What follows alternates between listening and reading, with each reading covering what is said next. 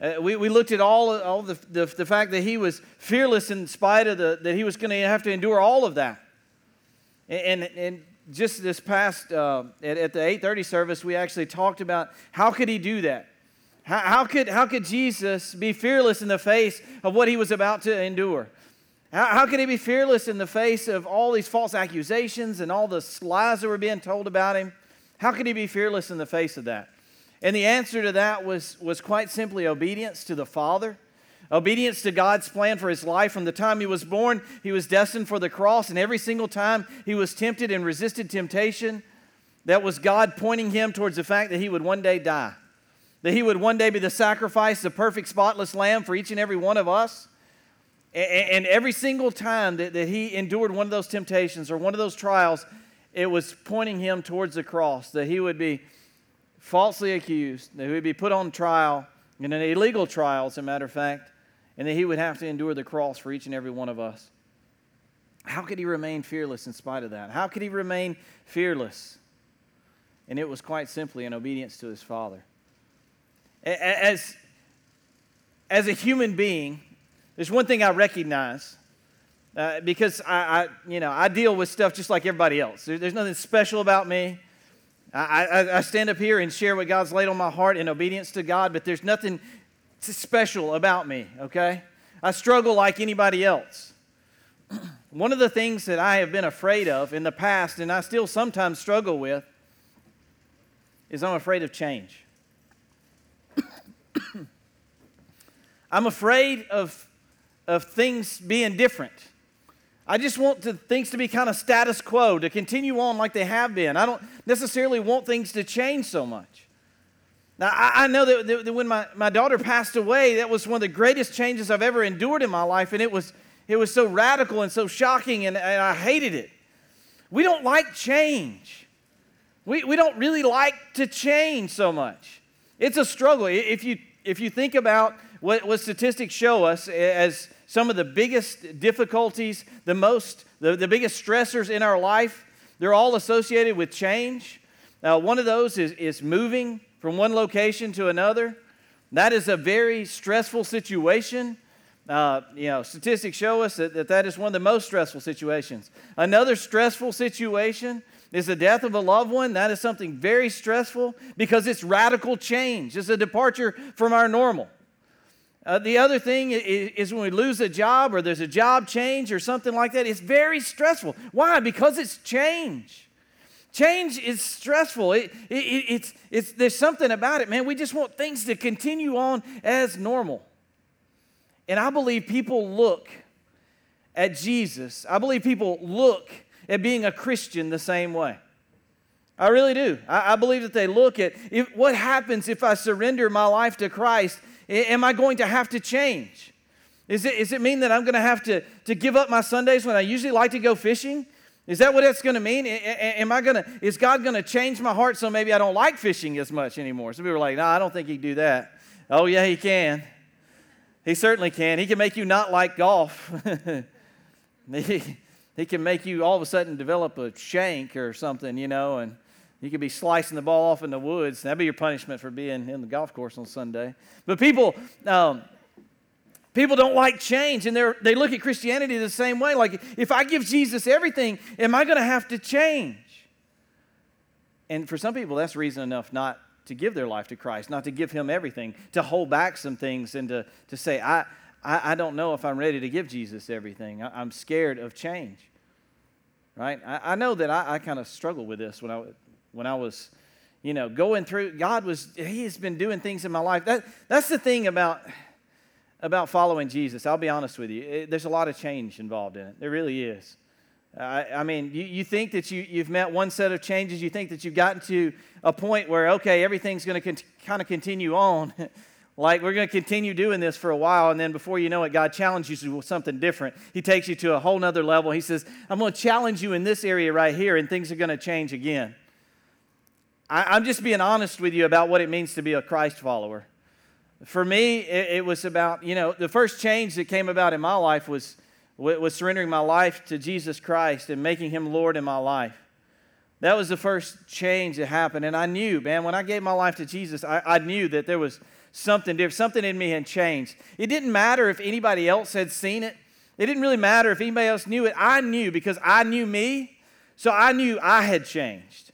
You know what I mean? Like, there was no, you can hide stuff from everybody else but Jesus and you, right? Like, I mean, you can pretend and fake it and put on a nice smile and all that, but you can't fake it from yourself. You know you. Well, when I gave my life to Christ, I changed, and I knew that I had changed. I knew that there was something different inside of me, the way I thought, my desires, like that. It was different. It was just different. Well, you know, you think, well, that's good, man, I'm good. I've checked the box. I've done the whole Jesus thing. He's my Savior. Yeah, I'm good. But one thing I understand about Jesus is the more you put your faith in Him and the more you go on leading your life and where you trust in Him more and more, and as what happens is stuff comes into your life, changes come into your life, and you're forced to trust Him more. You're forced to put your faith, there's that word, faith, in Him more.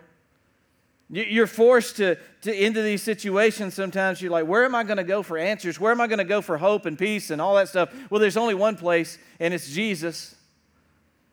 And as that happens, God kind of stretches the rubber band in your capacity for love and your capacity for loving Jesus, and it kind of grows. And you start to trust Him more. You take a step of faith, and you get closer to Jesus. Say, okay, Jesus, thank you. I'm here with you. I understand that you're here, and I can put my faith and my trust in you because you're always right there within arm's reach if I reach out to you. Well, then other stuff comes into your life, and then you know, you're challenged to grow that faith a little more. And then the more and more that happens, then God will challenge you with, well, if you really trust me and you really have faith in me, then you'll do this. And you go, whoa, hang on now. That's a little crazy. You talking about teaching a Sunday school class? You crazy, you know? Jesus, I don't know if I can do that. You know, I don't know if I can step out there to that extent where, I mean, you're calling me to teach, you're calling me to speak, you're calling me to do this. And here's what I know about that is, as God challenges you in those areas, He will open the doors for you. And then before you know it, God's opening a door for you, and you're going, oh, okay, so here's my opportunity to go teach a Sunday school class. Here's my opportunity to go speak. And God goes, yep, here it is. You going to trust me like you trusted me before? And you got a choice. You always have a choice with Jesus, just like on Sunday mornings. You got a choice whether you come to church or not. It's always optional. It's always optional. And you got a choice to either follow Jesus or not. And some people don't follow Jesus in a particular area of their life. Why? Because they're afraid.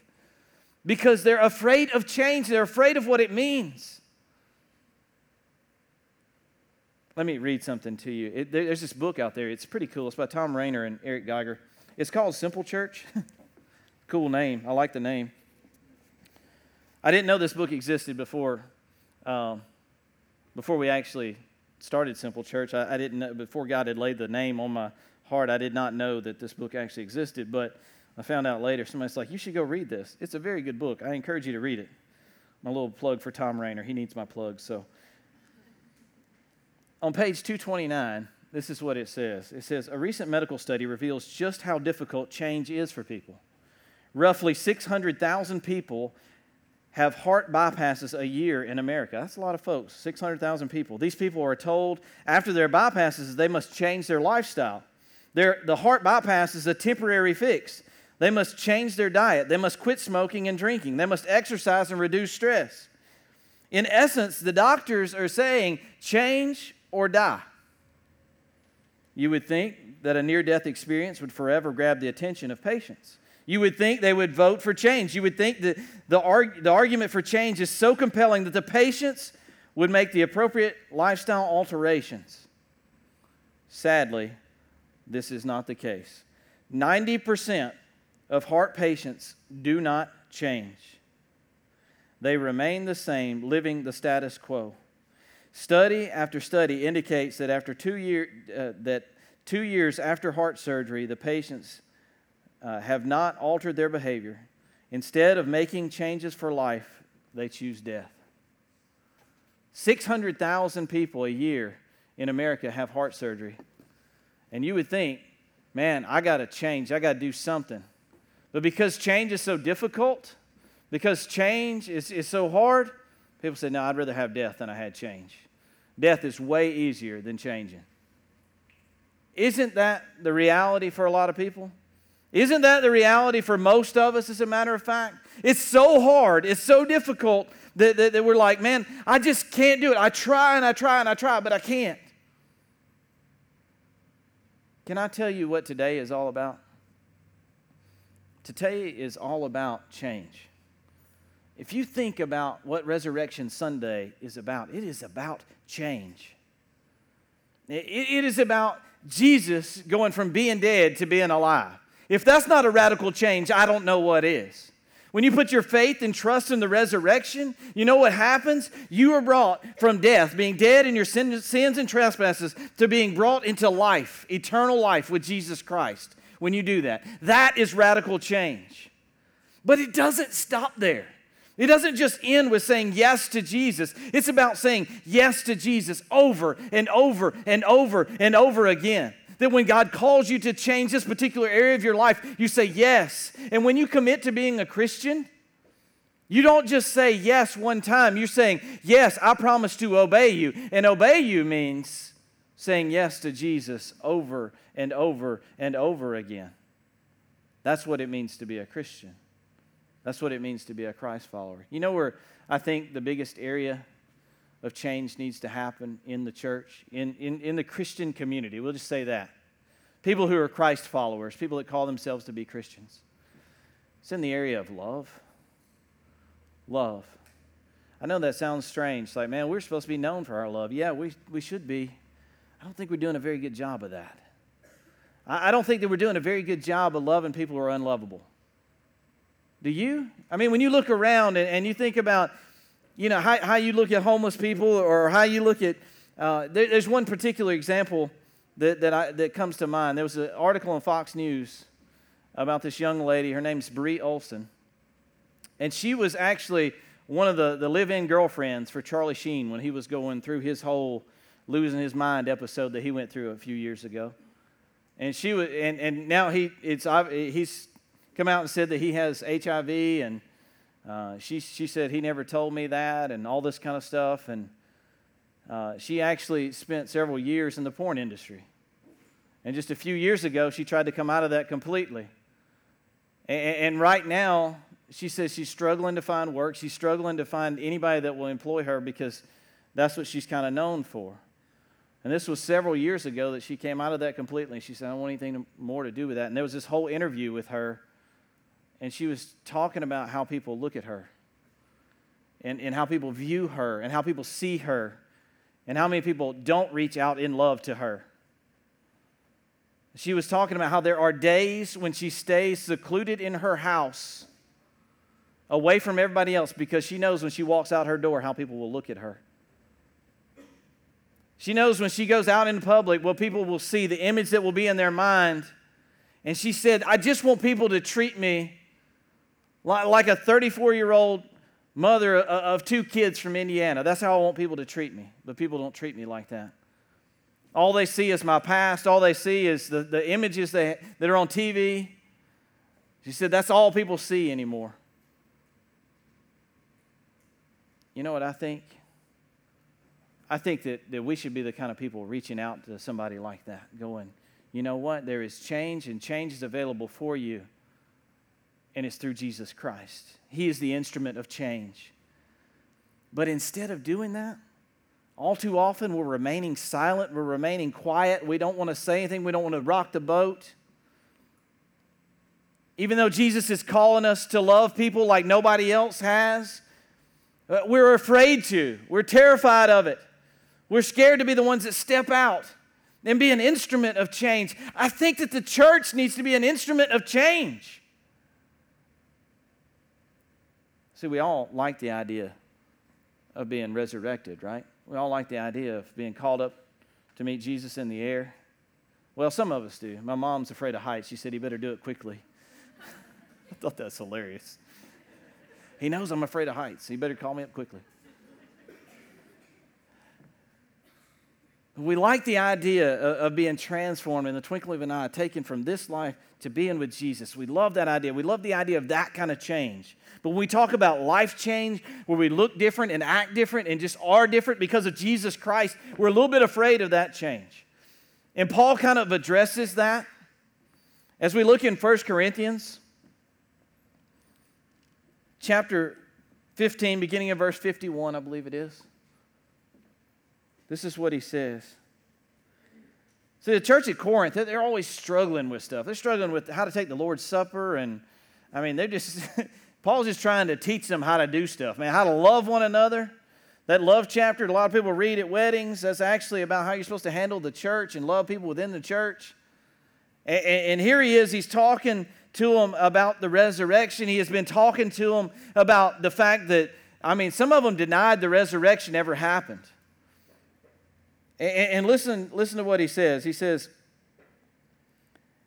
in verse 51, he's talking to them about being transformed, about being resurrected, about our bodies being transformed.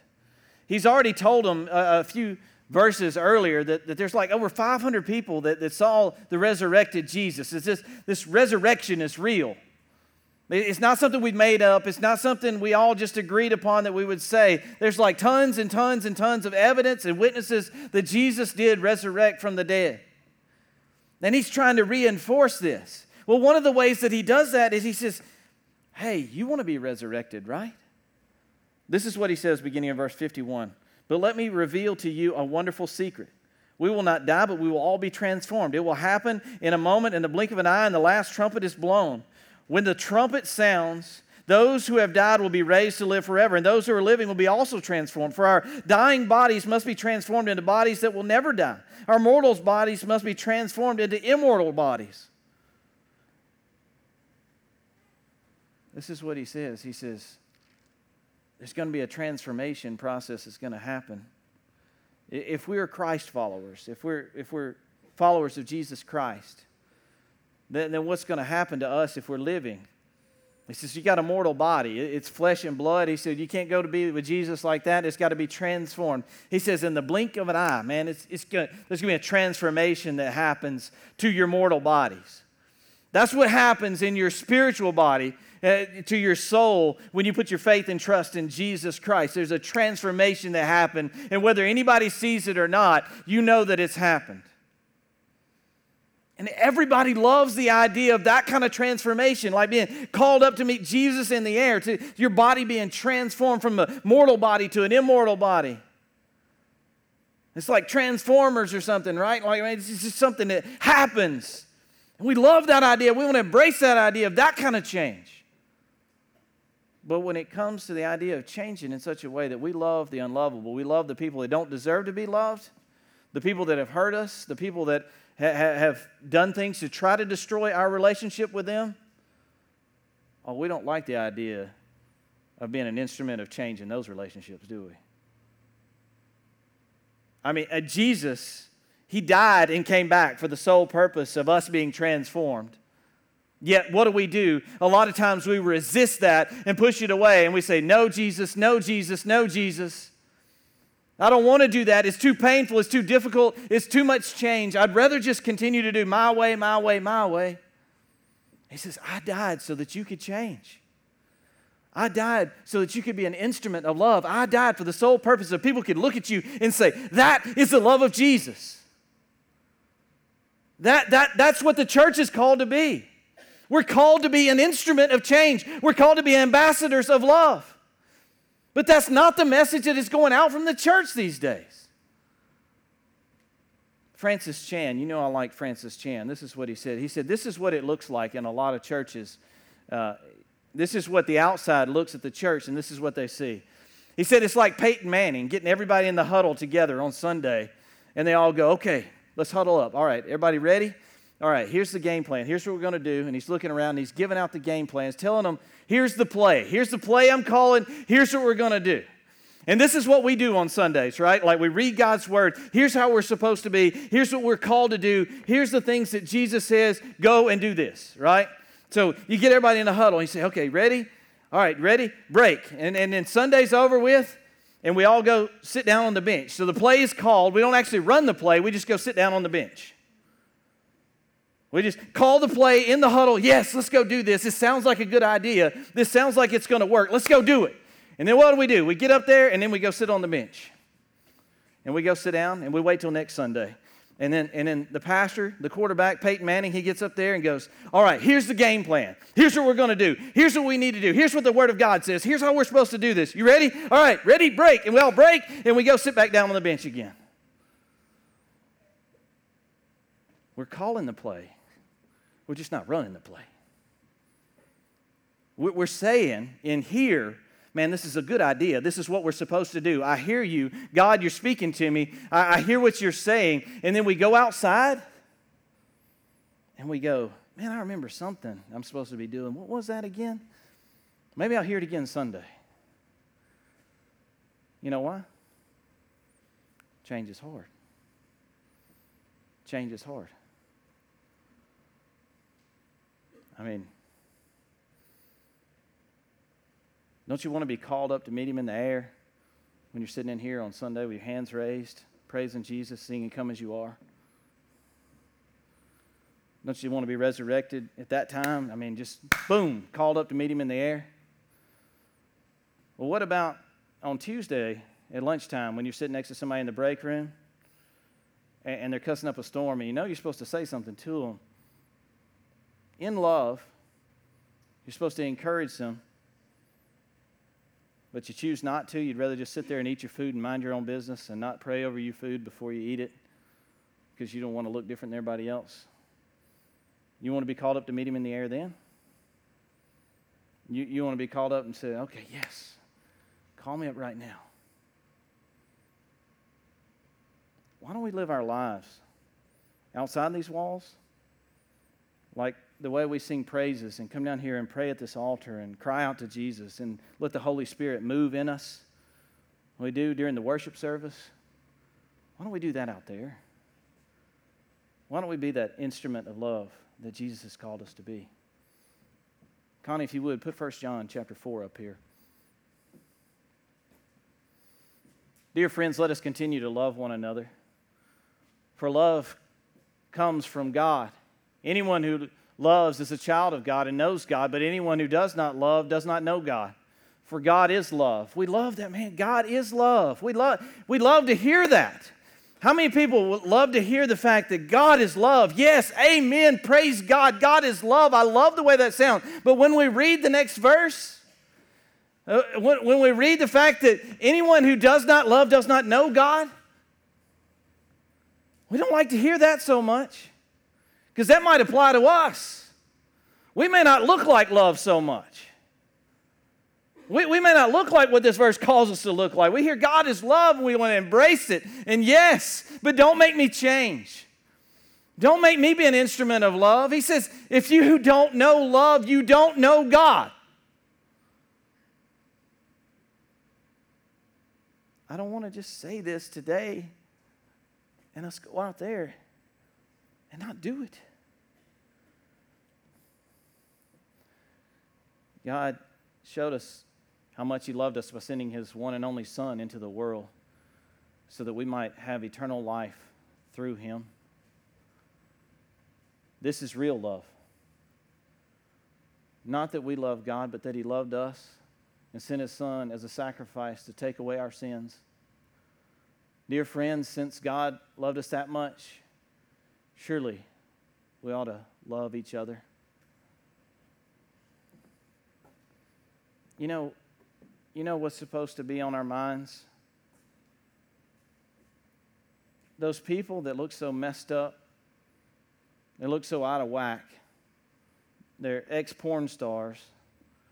They're people that have stabbed us in the back or hurt us, or maybe they don't like church, they don't like people. You know those people that we're called to love? You know what we're supposed to do? We're supposed to love them because God loved us first. So much so that He sent His one and only Son to die for us. And that's what today's about, right? The transforming power that exists in the fact that He sent His Son. If He never sent His Son, then we wouldn't have this hope. We wouldn't have the ability to say, man, I've got the idea that one day I might be resurrected when I'm in this mortal body, or I might be resurrected when I'm actually in the grave. I may be called out of the grave. That's the only reason we have hope. It's because Jesus underwent this transformation. And He says, Don't you get it, man? Those people that you see that are not worth it, those people that you see as a lost cause, God loves them just like He loves you. We're supposed to be instruments of love because He first loved us. Don't you see? It's this giant pyramid scheme of when God starts here and He loves us and He pours in to people, and then those people pour into people, and those people pour into people. And without love, the chain breaks, the pyramid stops. How are we supposed to do that, man? How are we supposed to continue building His kingdom if we don't love people? I see so many times we write people off and say, they're not worth it, they're too far gone. That person in school that talks bad about me, or they talk bad in general, or they hate everybody, or they've got this idea that everybody's out to get them. I don't want to reach out to that person. God, don't call me to do that. They're too far gone. Somebody else will get to them. Maybe some tragedy will happen in their life and that'll wake them up. No. We are called to be that instrument of love.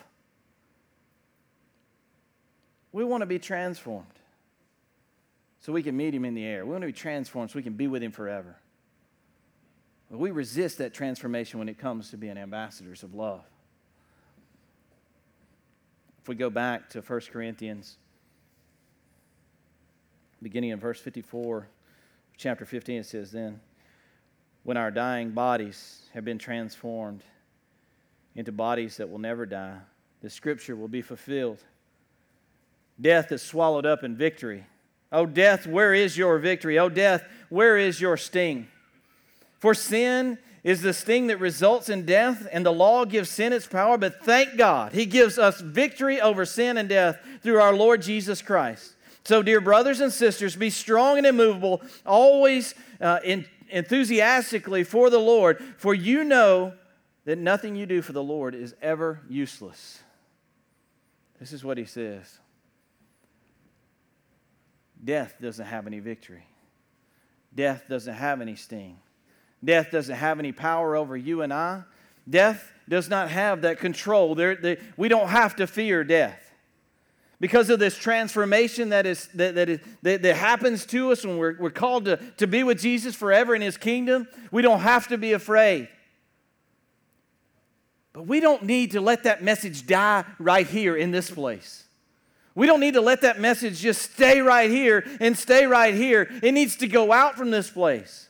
There needs to be work in our lives that represents that love, that shows that God dwells in us. That people are able to see God's love manifest in us, that when we do things for other people, it is the overflow of our hearts, which is filled with love that can only come from the transformative power of Jesus Christ. And we don't have to be afraid of that. Just like we don't have to be afraid of death, we don't have to be afraid of the transformation that comes in life. That as God works in and through us, that it is His power, the same power of the resurrection that exists in Jesus Christ, the same power that exists in you and I.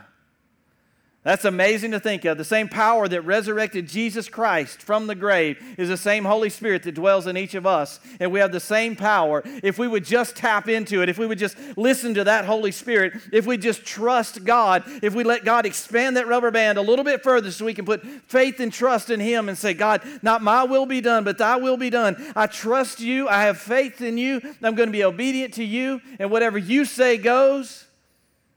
And when that happens, when you tap into that power, that Holy Spirit power, and you say, God, I trust You completely. You're the one that has the words that I don't have. Then people are able to see that manifested love come out of you and be the overflow of your heart. But there are too many people resisting the change. Too many people saying, I don't want to love like that because it's too scary, it's too difficult, it's too stressful. Are we going to be instruments of love?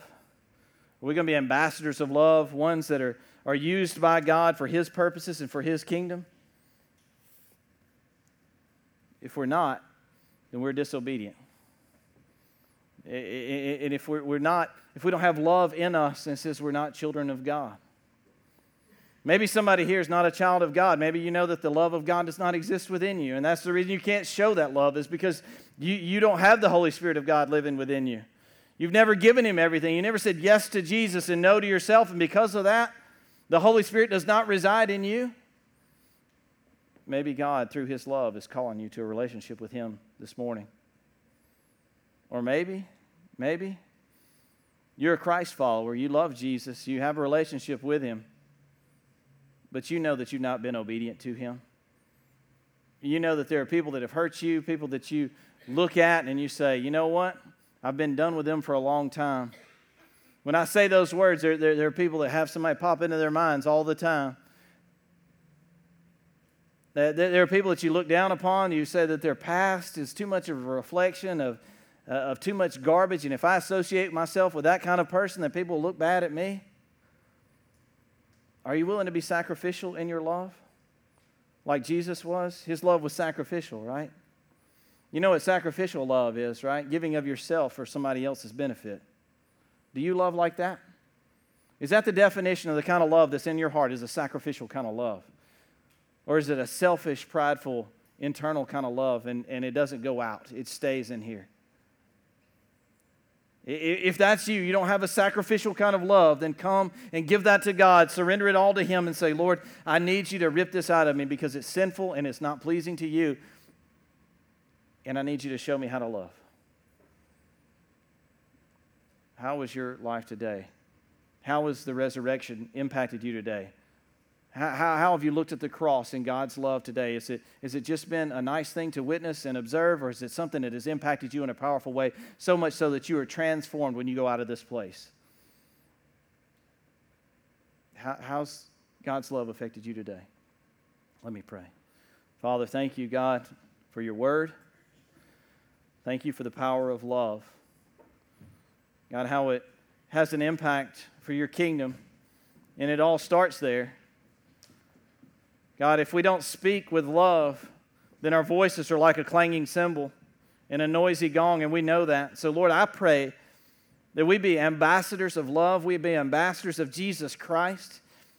We love to hear the fact that you transform us, that you can transform us in the twinkling of an eye to go and meet you and be with you, God. But I know there is transformative power in the Holy Spirit who comes to indwell us. And, Lord, sometimes we ignore that, because change is scary and it's difficult and all of those things. But I pray that we would not be a people that ignores the calling of your Holy Spirit, that we would be people that embrace the change. God, that we would not be people that just get in the huddle every Sunday and say, yes, God, I know what you want me to do. I hear your voice. I hear the play that you're calling. I hear what you're telling me to do. And then we go sit back on the bench. God, I pray that we be a people that would go out into this world and we look completely different than everybody else. The people that seem unlovable, we're reaching out to those people. The people that everybody hates, let us go and be ambassadors of love to them. God, the people that have hurt us, let us go to them first and say, God loves you. And people will say the only way that can happen is if the love of God exists within them. God, I pray, as we've forgotten sometimes, God, you've opened our eyes. God, we've forgotten sometimes just how powerful your love is. God, show us your love. Remind us of your love. Remind us of the love that exists within us through the power of your Holy Spirit. Let us be forever changed by that. If there's somebody here that doesn't know you, I pray that you just draw them to the cross. God, and you bring them from death to life. And somebody here, God, I believe they're seeking love. They don't feel loved. They feel empty and alone. God, I pray that you remind them that you love them. That the God who created the universe is a God who loves them and knows them so intimately. Some people just need to hear the fact that God loves them. They are loved. God, remind them of that fact. Father, thank you for this time. May we be obedient and responsive to you as you've called us to be. In Jesus' name, amen. Will everyone please stand?